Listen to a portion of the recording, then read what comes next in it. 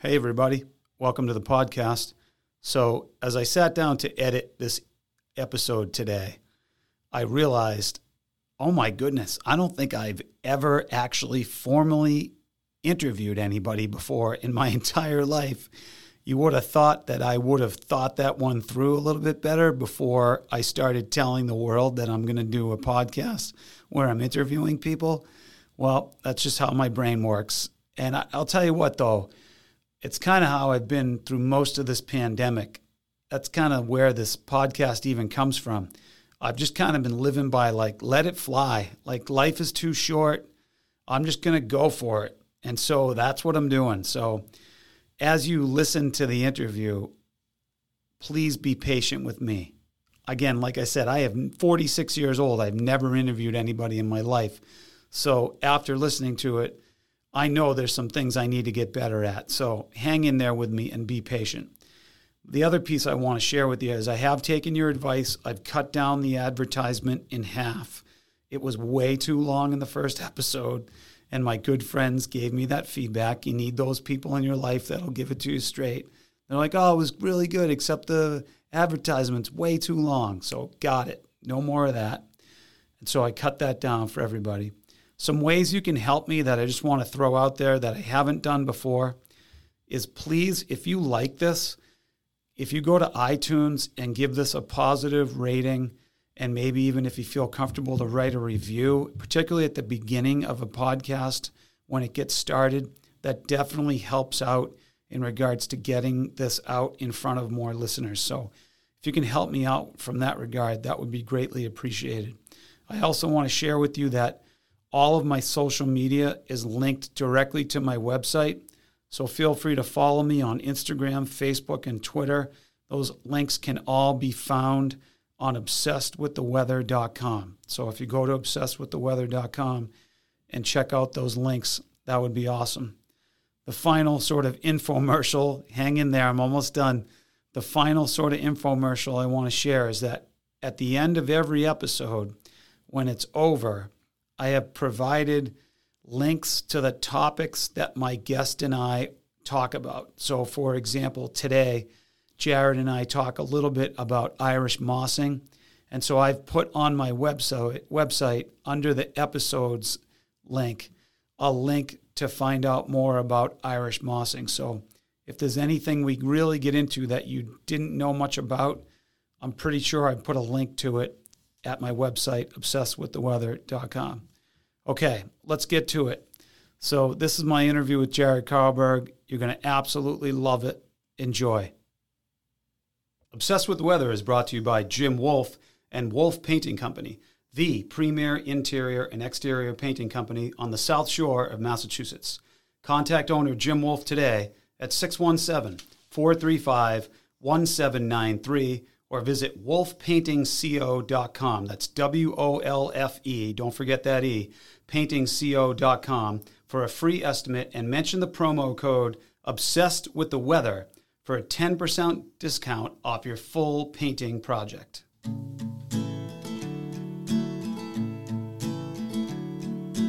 Everywhere he goes, people want to know what's the weather, so he tells them. He's obsessed with the weather, any type of weather, he's obsessed. Hi, and welcome to the Obsessed with the Weather podcast. I'm your host, Steve McGuire, and this podcast is coming to you from the home of some of the world's most diverse weather, Scituate, Massachusetts. A reminder to subscribe today on iTunes, Spotify, or whatever you're listening to on podcasts these days, or to visit obsessedwiththeweather.com to find out more information about this podcast and some other fun things about the weather. I have an awesome episode for you today as I welcome in my studio, also known as the back of my garage, Jared Karlberg, who is the owner and operator of the Mildred, which we're going to get into here as we go along. But first, as always, let us begin with our weather quiz. So our weather quiz is this. We just finished up here a 4-day heat wave in many parts of New England as the summer of just beautiful weather continues. Other parts of the United States have basically had a continuous heat wave for most of the summer. So all that being said, our question is simply this. What are the qualifications for there to be an official heat wave declared? Basically, when you hear the term heat wave, what does that mean? And again, we'll have the quiz answered at the end. Please don't Google it. That doesn't make any sense. That's no fun. So what is a heat wave and what are the qualifications that make it? So as I said, so excited to have my friend and long-time Scituate resident, Jared Karlberg, in studio today. Jared, welcome. What's up, Steve? Awesome to have you here. Can't wait to have our interview here today and talk all about it. So the first thing I love starting with folks, I always think it's super awkward when podcast hosts read like a 5-minute bio of the person, right? So just tell us kind of how you got to where you are today, what you're all about, and the stage is yours. Take it away, Jared. I'm Jared Karlberg. I grew up in Scituate, right down the street from Steve's garage. Yeah. We're pretty close to a beach, obviously, Peggotty Beach. And my childhood was a significant amount of time at the beach. Yeah. And the beach led me to lobstering, mossing, rockweeding, doing all sorts of that kind of stuff, which then led me into the commercial fishing industry. And then, I don't know, you haven't looked 22 back. years later, here I am. Incredible, right. So Jared's a commercial fisherman. Jared, tell us a little bit about, so obviously, you said we live, Jared grew up in the neighborhood of where we're broadcasting from today. So if we do the math, it's 0.21 miles from our house to the beach. So it's probably like 0.25 miles from your house to the beach. And, that just being down at the end. So for those that aren't familiar with it and our international listeners and people all over the country, this little beach that we were talking about is a crescent-shaped beach, beautiful sand, certain times of the year, really greatly impacted by storms over the years. And can you talk a little bit about, and folks, when you go to look at the episode today, there'll be a map of this, but you remember that growing up that there was a neighborhood back there. Right? On Tom Way Extension? Yeah. So can you talk a little bit about that and how that's changed? So when we were growing up, the road that's there right now was on the other side of the houses that are there. Incredible. And there was a whole other row of houses in front of that. After that, well, I wasn't alive at the blizzard of 78. Right. My parents tell me about it and stuff. But the 90 storm there, we went down and just like looking at all the houses just smashed. One of the houses had a car under it. The car was like holding it up, and none of those ones rebuilt. But then sometime after that, I forget what storm it was, but then they just completely stopped rebuilding them. They floated one house off the beach out and brought it somewhere. Yeah, it's in the harbor. Right? Like they brought near the harbor, I think. Yeah. Okay. So that one's they brought into the harbor. Crazy. And they had to do that at a high tide. Yeah. Right? If I remember the story correctly. Yeah. Right? And then Crazy. the other one's right down on Gilson. There's one too. Unbelievable. So, right. And obviously never rebuilt. And looking at it now, could you even imagine if there was houses? Yeah. It's amazing. I know my sister-in-law, Sarah, used to have it's that incredible. She used to have a paper route. That was because there were enough houses and a paved road, right? Yeah. There was a paved road. Oh, yeah. And that just tells you the power of the ocean, right? It's incredible. Yeah, and how much it's changed things over time. So Jared grew up right here in Scituate, and he's now a commercial fisherman. Tell us a little bit, Jared. So you are the captain of the Mildred. Tell us a little bit about kind of how you transfer. You talked about lobstering and mossing and those types of things. How did you get to where you are today as the owner of the Mildred and sort of the path that led you to that direction? So when I grew up on sailboats, so I was always on the ocean. I learned a lot about wind and just paying attention to, mostly wind. Wind was a big, obviously, huge part of sailing. It. Yeah, right. And then some of my buddies around here, their parents were lobstermen and stuff, and they had skiffs. I ended up getting a skiff. So can you explain to folks what a skiff is? So they don't know anything about boats. It was 14 feet. It was like an old wooden boat. I paid $50 for it. I love it. Me and my father fiberglassed it in my backyard. Amazing. You can get a gallon of milk for $50 now, right? Like unreal. The times have changed. Anyways, so I originally started mossing. The other kids were mossing. All right, you got to tell it like so. Not growing up by the ocean, you say moss to me. I think it's something growing on a tree somewhere. So tell us all about this. Irish sea moss. We sold it to a company that sold it. They would process it, which is like dry it and then grind it up, and then they sold it to Rolling Rock Beer. Which Amazing. Is funny. So when you say Irish sea moss, where do you even get it? Like, how do you know what it is? If I want to go out and find Irish sea moss, you'd find me in the forest looking for something. So tell us more about that. So Irish sea moss, it grows like along the tide line, just at your average low tide, it would be in anywhere from like 2 to 8 feet of water, something like that. So what does it look like? It's like a yellowish, reddish kind of seaweed, depending on how much sun has got to it. Got it. It's about 4 inches tall, and kind of almost looks like when you're looking at it from the boat, like looking down through the water, It looks like cauliflower would look like, but more like a yellowish or like a maroon red color. Amazing. And how do you even extract it? How do you what do you use? How do you extract it? So we used it's a rake. It's kind of I'm like using my hands. Yeah. No, that's okay. That's fine. It's a rake that was probably 18 inches wide, maybe I don't know what you call them, the tongs of the rake. Yep.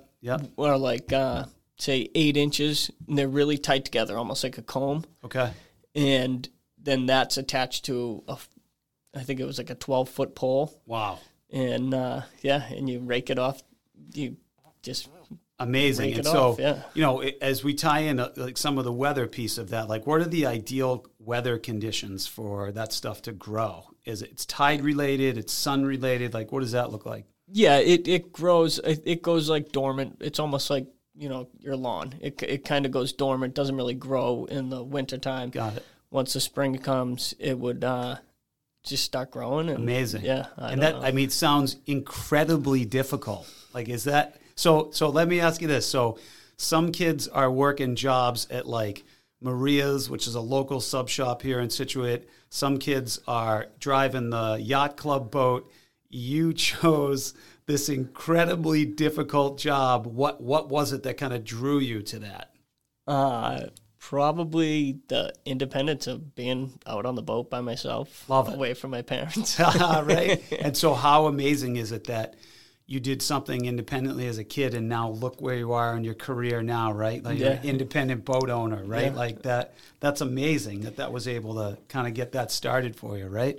Go ahead, sorry. No, I was going to say, it's funny how I never really thought about it like that, but I guess it makes sense. Yeah. And so, part, like we were talking earlier, part of the reason for me even, obviously the podcast is about weather, but, a story like that to me is awesome because there's it's a tie into the human experience of where you got to where you are now. So, all right. So tell us about, kind of modern day. So you did the mossing stuff. You said you did some lobstering, which I'll share with you. I pulled up 10, a buddy of mine has 10, has a not a commercial license, but what's the other? Recreational. Recreational, right. He has a recreational lobstering license, but he has commercial pots. And so can you explain to folks, because I just learned this, the difference between commercial and residential pot or traps or other not commercial, but what's the other recreational. One? Recreational. Can you explain the difference between those two types of pots? Generally, I'd say just size. Right. A recreational one's smaller and easier to handle. Yeah, and they don't have as many bricks, right? Yeah. So this is what I learned. So my buddy, who got a great laugh of me doing this, he had me pull, just so I could take the lobsters, he had me pull 10 of his pots that he said he has a recreational license for, but they're, commercial grade pot. I couldn't even stand up at the end, right? So how long did you lobster? So when, the whole time that we were mossing, I always had a recreational license. And then once you get into 6th grade, you're allowed to have what they call a student lobster license, which Amazing. is a 25 trap license. Is that still a thing? Yeah. Oh, wow. It's still a thing right awesome. now. I love it. So you can have 25 traps. You can sell them commercially with your 25 traps. I think you're only allowed, there's some number, you're only allowed to be in possession of like 40 lobsters or something like that. Right. So I had that growing up. So you're doing both. So you're mossing and you're lobstering. And again, there's other kids like, out just hanging out on the corner and not doing anything. You're doing these like incredibly laborious physical activity, but you're killing it, right? Like you're making money doing some of this stuff, right? Yeah. I mean, we were mossing, we got 10 cents a pound. So amazing. We could do, when we were younger, maybe 500 pounds.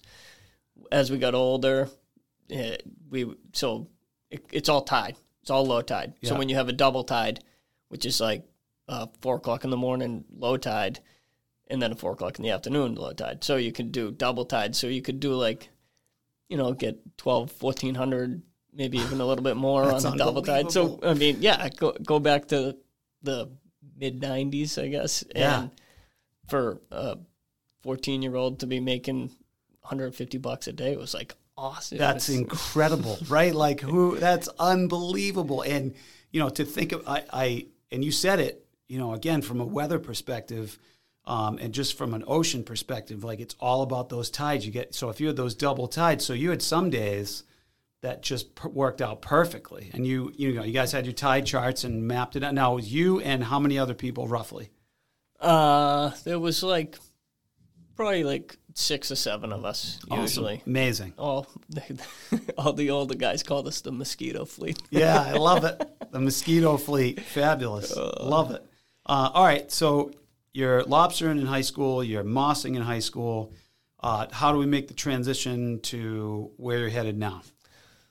When I was 15, we got coming home. We came in from mossing, unloaded like we did every other day, and the guy that bought the moss said, we lost the contract with Rolling Rock, we're done.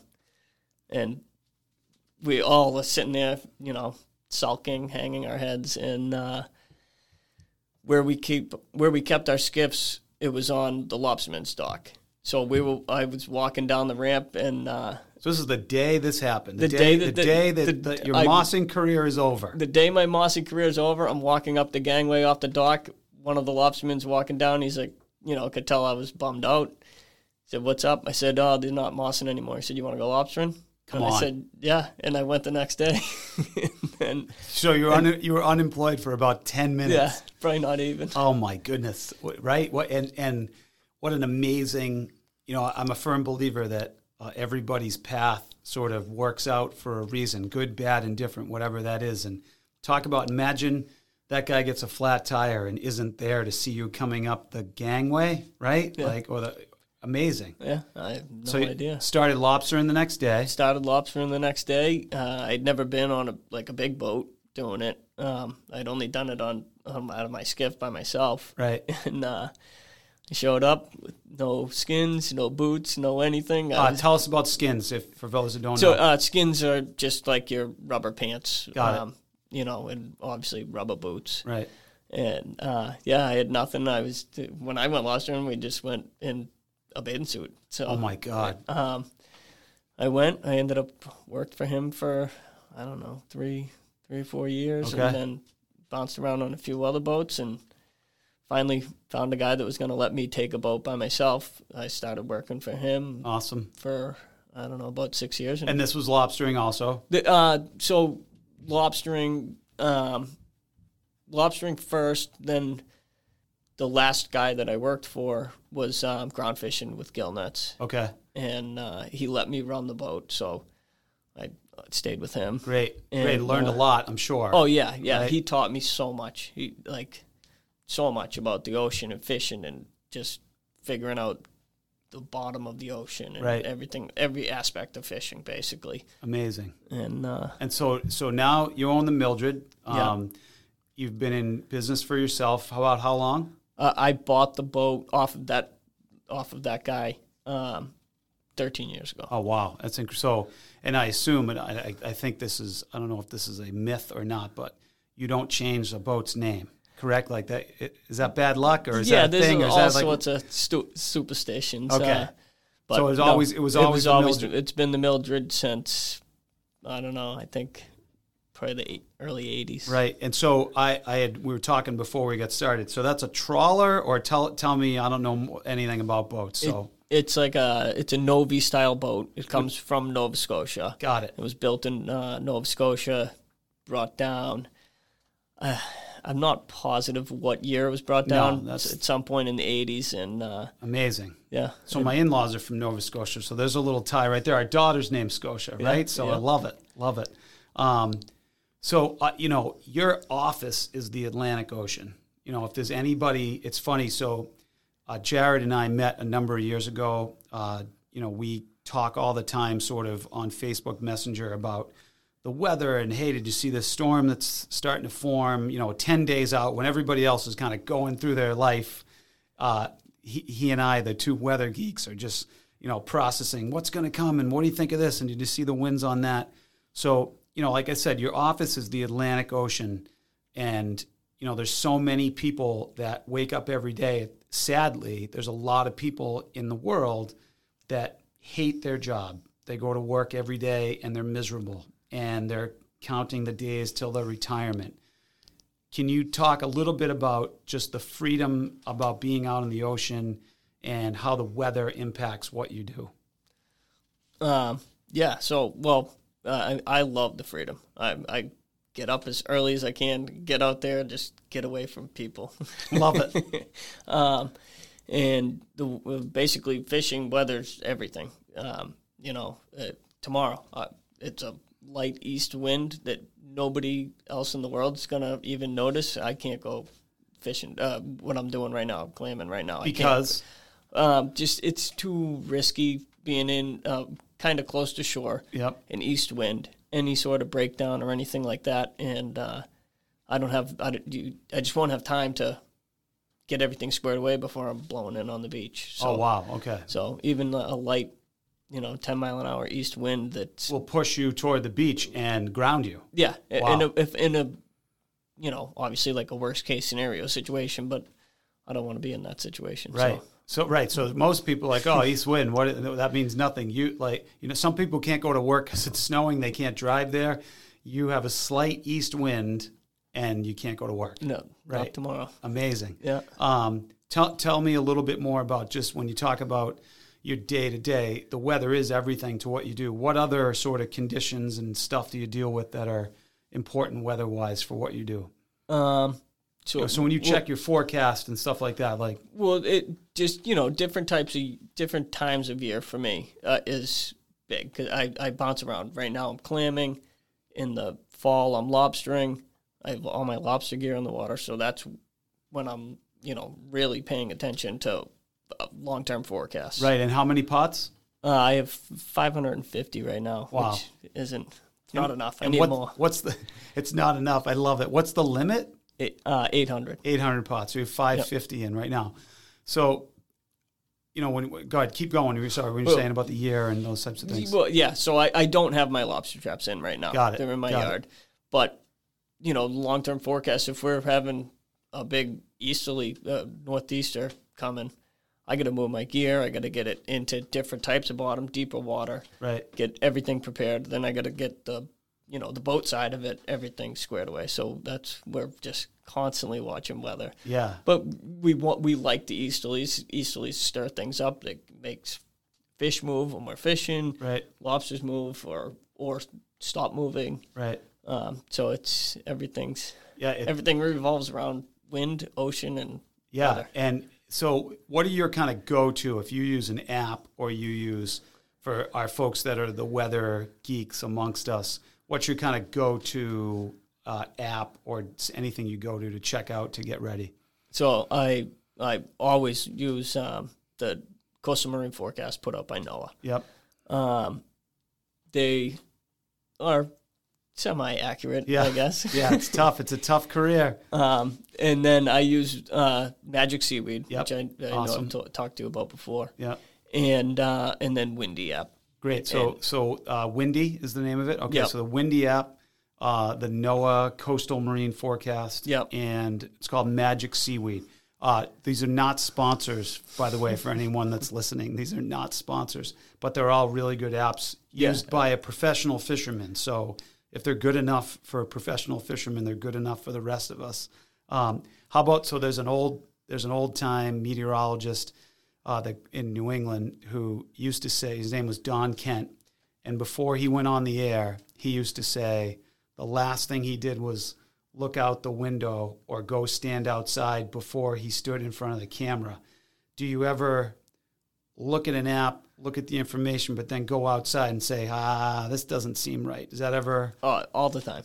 All the time. The weather guy, Tim Kelly. Yeah.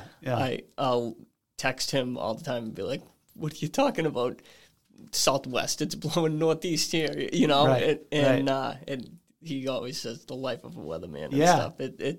It's we're constantly doing that. But you gotta, that's why I use all those different pieces and try to like basically build my own forecast or try to find one that says something different and then figure out why. Yeah, amazing. It's just your whole, like we said, your whole career is dependent upon it. So I wanted to ask, so Jared had a couple of years ago had a experience with a great white shark. We had talked kind of off air beforehand. If he wanted to even talk about it, but it was just an unbelievable experience that I had a part of in regards to just coming to the dock to see it. And, you know, from the land-based end of it, it was unbelievable because you talk about a small town or even just the wave of communication. You know, as Jared's boat was returning from coming in from the ocean, there were people already saying, there's a great white shark down at the town pier. There's a great white shark that's coming in. So can you just kind of take us a little bit about the type of day it was, the experience, and all those things? So go ahead. So I was hauling gill nets. Which means, for those that don't know, take us through that. So we're ground fishing. We're fishing, targeting flounders, lobsters. Great. So those nets not roll, sorry. No, you set them out, they stay in place. It's almost like a chain link fence, per se. Okay. Flounder nets is what I was using. Okay. They're tied down, so they only stand up 3 feet tall. And they're on the bottom of the ocean. On the bottom of the ocean. Got it. Bottom line is made of lead. They sit there. There's anchors on either end. Got it. I'm hauling along. We're just, doing our regular thing, picking fish and lobsters, and all of a sudden I saw this thing coming up, and jokingly I said, "Oh, it's a great white," and then all of a sudden it came up. Occasionally we've got other sharks before, right? And every time I always jokingly say, "Oh, it's a great white." Well, this one, it come up, it got to the surface, and it kind of rolled, and I saw the teeth, and I was like, holy. Oh my goodness, it's a great white shark. It's a wow. So we tied it off. We got it untangled from the net, tied it off. It was dead. Yep. And so obviously, I mean, that's part of what you do. You're not intentionally trying to catch the great white shark. This is just what it was, right? So so tell us about sort of where it went from there. So we tied it off the boat, and we had the guy that I used to work for. I fish alongside him all the time now. He had done some work with Greg Skolmel before, and Greg had always said, "If you guys ever get one, please call." Okay, so can you tell us now, for those not familiar with Greg Skolmel's the Massachusetts. I think he's head of Massachusetts shark biologist or something. Yeah. I don't know his exact title. Yeah, no, he is a world famous. That's correct, right? Absolutely world famous shark scientist that's been on the Cape studying and tagging sharks. And so, so your buddy tells you. So he had Greg's phone number. So by the way, if you're like a weather junkie or you're a science junkie, if you have Greg Skolmel's cell phone, you're like legit, right? Like this is a big deal, right? It was pretty funny to call him. This guy's a rock star. Yeah. You know, for most people that don't know, the Greg Skomal is a like weather and shark rock star. Yeah, so. he's on Shark Week. Yeah.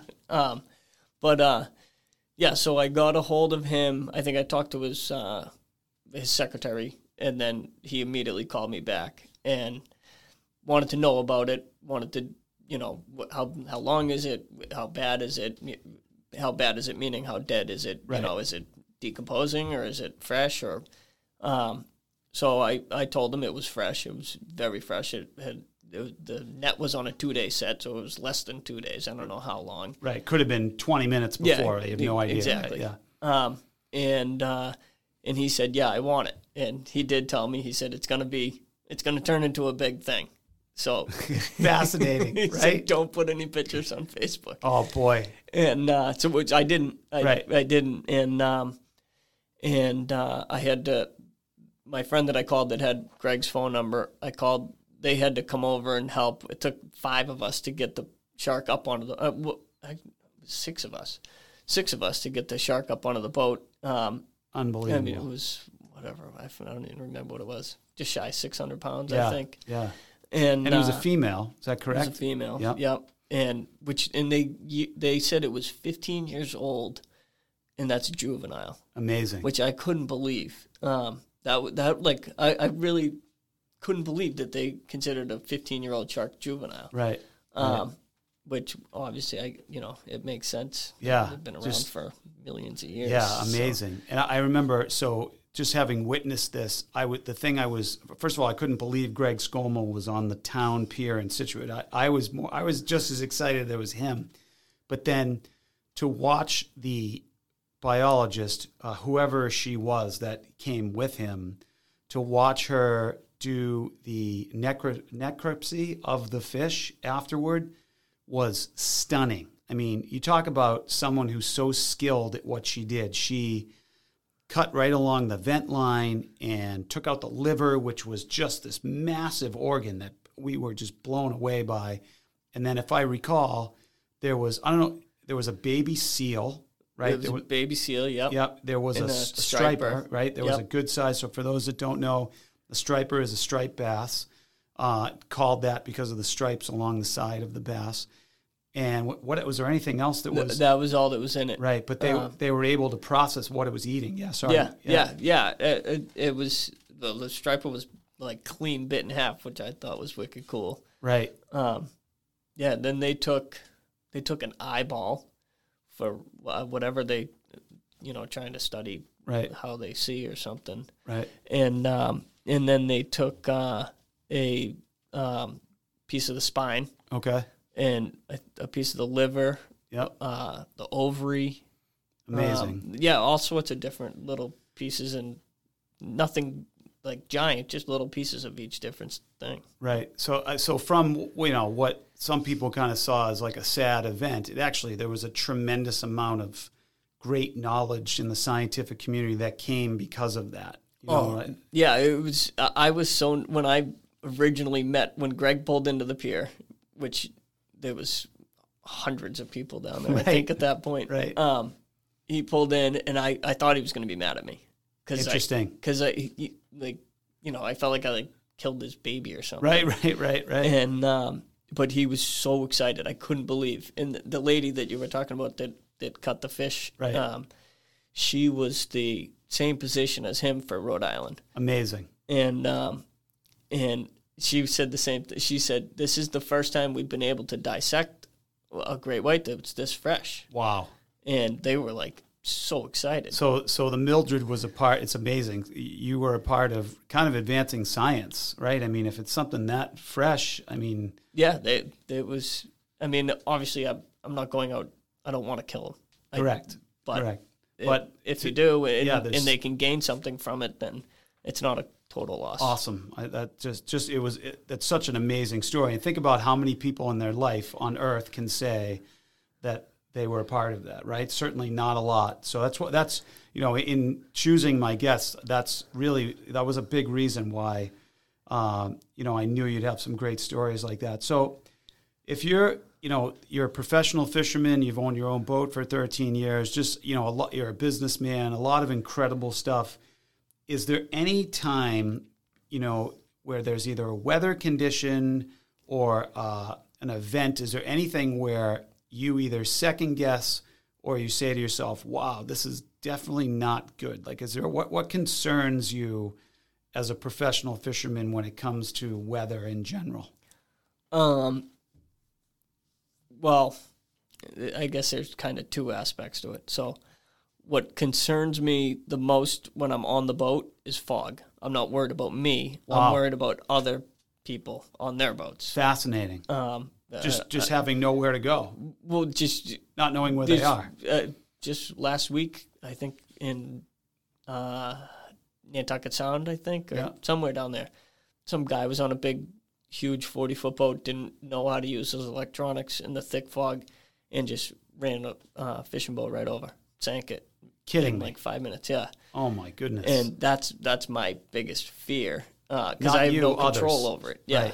Right. Yeah, exactly. I'm not worried about me like getting lost in the fog or anything like that. I'm worried about somebody hitting me, basically. So, we don't own a boat. We've looked into it. One of the big takeaways I've gotten, everyone's told us, is if you're going to take the boat safety course, right? I mean, at minimum, like I didn't grow around boats. I grew up around boats. My wife didn't, but you can become educated in that event, right? Like you should take at minimum. So for folks that are listening that are new to boating, so much they can learn from what you just said. Know your electronics, know your weather, take the course, right? Like all those things. Absolutely. Definitely recommend the course if you're gonna have a big boat, right. Know how to use it. Yeah. That guy that I was telling you about had his radar on 12-mile scan. So which is, I don't know. So tell us a little bit more about that. It would pick up maybe a ship 12 miles ago, but it's not going to pick up you're not going to see it pick up anything that's it's okay. not Anything gonna, when closer, it's close, yeah. You're not going to see it. It just doesn't. It's going to be up. like a tiniest little speck. Oh, and so he just went right through it. Yeah, so he just had no idea. Amazing. So fog was one aspect. What was the other piece? Basically northeast wind. Got it. Heavy wind. I still feel like I have control right when I'm in that situation, but sometimes you have to know when to turn around. Right. So has there ever been a storm or a situation you're out to sea where you were like, wow, this is way worse than I anticipated, or you're like, we got to get out of here? Well, I've turned around. My mother. Yeah. One time By the way, this is a great part. I was going to wait to the end of the podcast to say this. Your mother said you need to go to the house and get your boat out of her backyard. Okay, so just remember that. I love it. One day we went out. It was northeast. How long ago was this now? I don't know, probably 10 years ago or Got something. It. Okay. Maybe even more. And it was northeast. It was probably blowing like 35 or something. Right. And we had no business being out there, but it was fun, and we were young and thought it was cool. And we ended up turning around. And when I got in, my mother was sitting on the pier crying because she thought it was too rough for me to be out. Like, I got 2 kids working for me. You don't have to be crying about me. I love it. Love it. So the love of a mother, it extends all the way out to the ocean, right? Like, I love it. But how amazing is it that she knew that's where the wind was blowing? So, right? That's part of where you get it from. Yeah, I know. I guess, yeah. I love it. That's amazing. So as we get ready to kind of wrap up here, you talked a little bit about some of the pieces that, from a concerning standpoint. What's just your ideal weather day? Like you said to get up early, you're out there. Like, what are your, if you were to pick the ideal day for what you do, what would it be? I personally I love the winter. I love the winter. I can always put more clothes on. I'm never dying of heat. So I would say 35 degrees, flat calm, nice. There's nobody else out there. Yeah, which is the amazing. only other people out there is just other fishermen. Right. and you know, you can just go do your thing. So interesting. You'd never, you know, I guess anybody that would say, hey, you know, you're interviewing a fisherman, they must love beautiful, sunny, warm days. Just the opposite. And you talked a little bit about seeing other fishermen. Can you talk a little bit about, I guess for lack of a better term, that camaraderie? You know, what does that look like that other people can't really understand?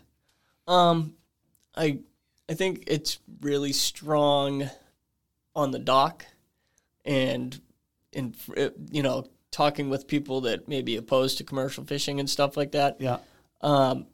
It's a big competition on the ocean. Wow. So there's not I guess there's, you'd never leave somebody hanging if somebody breaks down or something like that. But there's a lot of dirty looks and stuff like that out on the ocean. It's a kind of a different world. A little amazing. Bit old school out there. Yeah. So life on the dock, people get along really well, but a little bit more competitive out to sea. Yeah.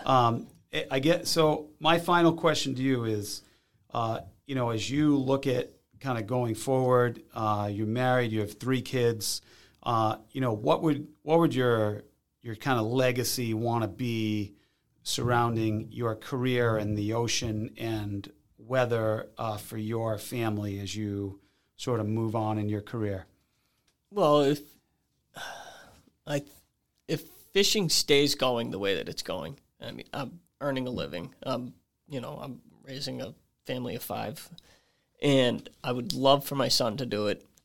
I don't know if we'll see when he gets older. Right. I want them to respect what I do, you know, but never be scared of the ocean. You know, know your limits, know what you can do, what you can't do, and just have fun on the ocean. Yeah, and it's so great. Like, you know, there are so many people, you know, you see, I'm sure you see it on the weekend, you see yahoos, you see people that are just out there, you know, then they add alcohol to the mix, and then they add too many people on a boat. And, you know, one of my favorite scenes in Jaws of all time is when they're looking out at the boat, and he says, hey, that boat's going to be overloaded, you're going to sink that thing, and they all just kind of dismiss them, right? Like, you see all that craziness out there, but to be able to pass on that love of the ocean and the respect. I mean, if you don't respect the ocean and the weather that it presents, then you're in a lot of trouble. Yeah, right. It'll win. Yeah, that's a great way to put it. The ocean always wins, right? Like, yeah. I mean, you look at it from a storm's perspective. Like, who's going to stop the ocean? Yeah, nothing. Right, nothing or nobody. So amazing to have Jared here in studio here today. So we're going to wrap things up here with the end of our interview with the answer to our weather quiz. And remember, the weather quiz question was, what are the conditions that make up a heat wave? Jared, any idea? What is it, 4 consecutive days over 90? Close. Oh, right there. So to be considered to be an official heat wave, it's 3 consecutive days of at least 90 degrees Fahrenheit or 32 degrees Celsius for our international listeners to be able to classify things as an actual heat wave. I'd love to let our guests share sort of how we can contact them. So, Jared, your contact information that you want to share with folks? I'm KJARLOB at hotmail.com for email. KJARLOB is I'm pretty sure that's my Instagram and Twitter. Yep. So KJarlob. Where does that come from? That was when I was, I don't know, when did AOL come out? Classic. Whenever AOL came out, it was Jared Lobster. Love it. And then a K for Karlberg in front of it. So your old AOL stuff. Yeah, my old AIM name. Love it. And so for our younger listeners that have no idea what that is, you're going to have to Google that and look that up. So Jared Karlberg, amazing. Awesome. Thank you so much. So that wraps up this episode of Obsessed with the Weather. Thank you so much for joining me this week. You can find out more about today's show as well as upcoming episodes by visiting obsessedwiththeweather.com. Again, be sure to subscribe on iTunes, Spotify, or whatever your listening device is, Or, again, you can visit obsessedwiththeweather.com to find out more. And I look forward to next week